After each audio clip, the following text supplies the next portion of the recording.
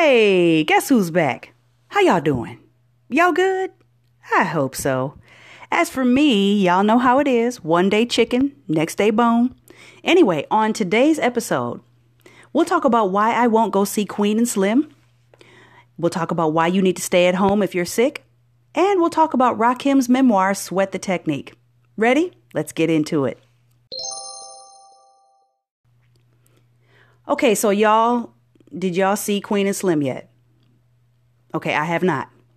And I have no plans to go see it. Why? Because I already know how it ends, fam. Okay, now here y'all come. Biblio, it's not about the ending. It's a powerful, heartbreaking commentary on race relations in this country. Listen, my entire black ass life is a powerful, heartbreaking commentary on race relations in this country, fam. But, I mean, this is how y'all sound in my head. But it's the blackest movie ever made. No, Superfly was the blackest movie ever made. And not only was Priest still alive at the end, but he cussed out a handful of racist white police officers right in the face, then drove off in a big ass car while Curtis Mayfield played in the background. A Cadillac at that. So no. Anyway, I did not see Queen and Slim because I already know how it ends because I watched the news. Listen, what is the story? Two black people, young black people, end up killing a cop and then go on the run. And they become these mythical, magical hood heroes being cheered on by ragtag, yet somehow endearing casts of Negro archetypes as they duck and hide from the authorities. Come on, fam. I already know what happens. Even if it doesn't happen exactly the way I think it will, I know how this ends, fam. This is Hollywood we're talking about here. And there are few things those sweaty alcoholic film execs love more than a graphic Negro death by gun violence. The fact that an openly gay black woman wrote and directed it only makes them feel like they have credibility. And listen, I love me some Lena Waithe. I've been a super fan since her Thanksgiving Day episode of Master of None, so I'm no stranger to her work. By the way, if you have not seen that, you need to see it. It's on Netflix. The show is called Master of None, and it is the episode from, I believe it's the second season. It's called Thanksgiving Day. You need to see it. She won an award for it for a reason, fam. Okay? But yeah, so I'm a fan of hers. But what I'm not a fan of, however, is more of the same, ultimately. This, more black suffering, more black misery. What's worse is the plot line we keep getting fed that says that black lives can't contain joy without trauma. I mean, as black movies are concerned, we've come a long way, but I'm still waiting for us to turn the curve, where nonviolent movies about the black experience are more of the rule and not the exception. That's all I'm saying. So, if I ever see it, it will be in the comfort of my own living room, where I can fight the air like Cuba Gooding Jr. away from prying eyes. Kind of like how I do when I watch the news.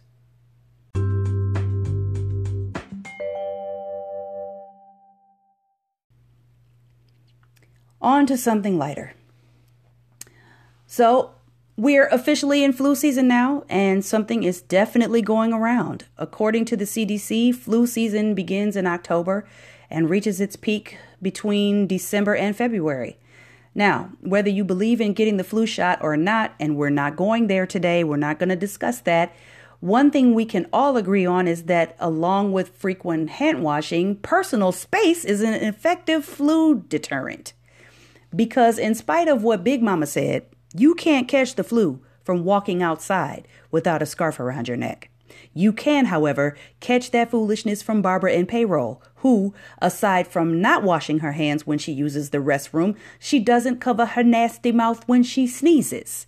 And she's walking around the Christmas party, draped in tinsel and wearing an ugly Christmas sweater, handing out Christmas cookies she made over the weekend, and deep inside her rib cage, Hordes of malevolent microorganisms are engaging in a violent, wet, nasty festival of doing it. And there you are, within shooting range. It will only be a matter of hours before one of those little microorganisms shows up and gentrifies your body and takes you down. And here's the problem.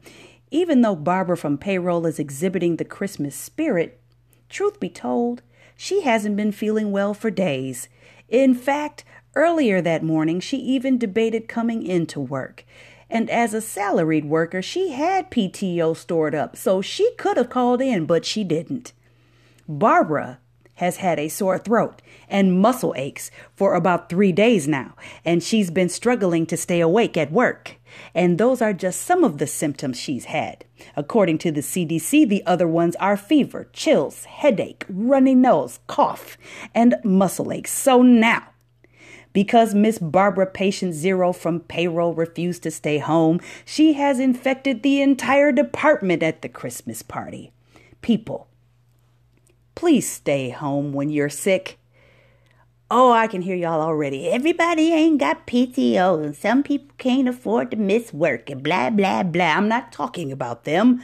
I'm talking about, I need y'all to pay attention. I'm talking about folks like Barbara who have paid time off and don't use it. Instead, they come to work and sneeze all over everything. And now look at us, falling like dominoes to the virus. I just saw an article in Newsweek which was subtitled, ironically, 5 Reasons to Stay Home for the Good of All Mankind.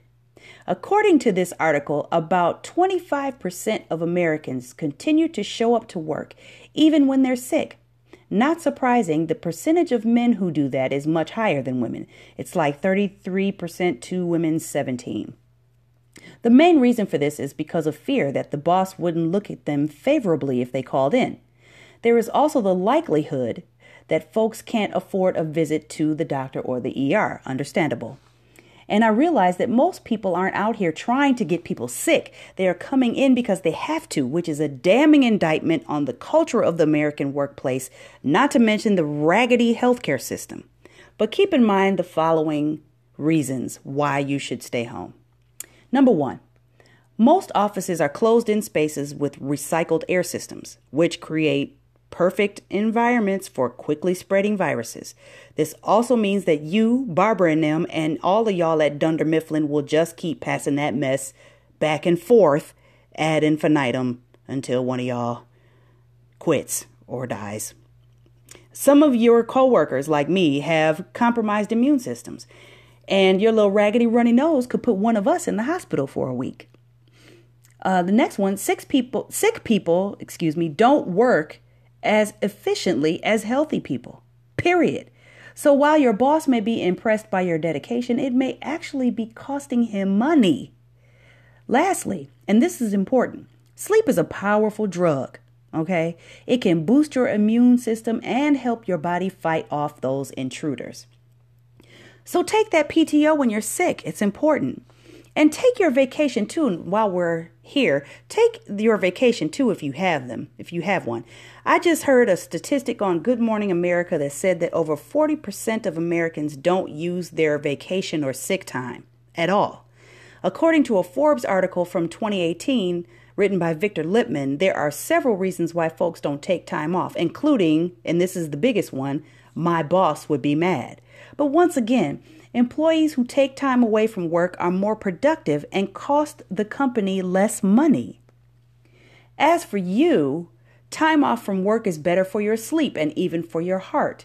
Studies show that men who are at risk for heart disease, who neglect taking their vacation for more than 5 consecutive years, would be more likely to have a heart attack. Women who take a vacation once every 6 years, my God, today. Is there somebody out there not taking a vacation for 6 years? Oh my goodness. Anyway, women who take a vacation once every 6 years are 8 times more likely to have a heart attack. Of course, I know there are levels here and all kinds of exceptions to the rule, and I also realize that an even deeper discussion needs to be had regarding the culture of the American workplace and the state of American healthcare. But for now, we are our most important asset, and we need to be better to ourselves. Feel me? Okay, so let's move on and let's talk about Rakim's memoir, Sweat the Technique. Okay, first of all, I just need y'all to know how geeked I was about this book when I heard it was coming. I've been more than a fan of Rakim. Okay, I basically credit him for making me a fan of the entire genre of hip hop back in the 80s. As a matter of fact, you remember that movie Brown Sugar, and how at the beginning there's this montage where Sanaa Lathan is asking all of these different hip hop artists, when did you fall in love with hip hop? Well, when I fell in love, it was because of an Eric B. and Rakim joint, Eric B. as president. I had to be about 15 years old, just starting high school. And the VFW had this hall that was close to downtown Milwaukee that was in the basement of this huge ancient building that is now called the Rave. Well, this guy named Bruce H. the H-Bomb, he was a DJ and a promoter. He used to throw these parties in that basement hall, right? And he had these girls who called themselves the H-Bomb Angels, who used to dress alike and walk around the perimeter of the party and make up dance routines and stuff, kind of like a sorority, right? And these parties would be packed. You hear me? So I remember on this particular day, it was cold outside and there was a line waiting to get in. So when we finally got to the glass doors, they were fogged up from all of the people inside. But as soon as I got inside the doors, I heard that bass line, doo doo doo doo doo doo doo doo doo, and it just so happened to be timed right when I came down the stairs, turned a corner, and there was this long hallway, and at the end of the hallway was a set of double doors, and they were open. And deep down in back in that room, I could see like lights, different color lights flashing and like dark, bodies kind of dancing around or whatever. And as soon as I came through that doorway, I heard, I came in the door. I said it before. I never let the mic magnetize me no more. And man, listen, I was hooked. Right? So fast forward to 2019 and I hear about this book. I was super geeked. And I got to say, while I didn't really learn anything groundbreaking about Rakim as a person, he gives some really good insight into how he crafted his unique style of writing and delivery. He even talks about how he equates his style with percussion and how he would often put the emphasis on words in different places in order to play with rhythm and create a beat with his words. One of the interesting things about him is that he almost didn't become a rapper and was actually trying to be an athlete, a football player to be exact. I wonder what hip hop would have looked like without someone like Rakim, who basically changed the cadence of MCing. Because y'all remember, before him, everybody was yelling, broken glass everywhere, people pissing on the stairs. Everybody was yelling. LL was yelling about his radio and jumping up on top of amps and, on top of parked cars. Everybody was yelling, right? And then this dude showed everybody they could be cool and still be cold. You know what I'm saying? One of the other things I learned from Sweat the Technique was that Rakim originally recorded with Marley Marl in the Queensbridge projects, and that Marley kept trying to get Rakim to get more amped while he was rapping because he was used to, working with LL and those kind of guys, and they were all loud and, yelling and all that kind of stuff. And, here's this guy, and he actually accused Rakim of being like a lazy MC, So I thought that was interesting. But in all honesty, the structure of this book is not what I expected. It's written more like a handbook or a textbook for aspiring MCs than it is a memoir. Sure, there are spots where he recounts stories about his childhood and his family, but mostly it's a detailed breakdown of some of his lyrics and how he wrote them. So a fair warning, if you're looking for a memoir, this is what you're going to see. Otherwise, it's not bad.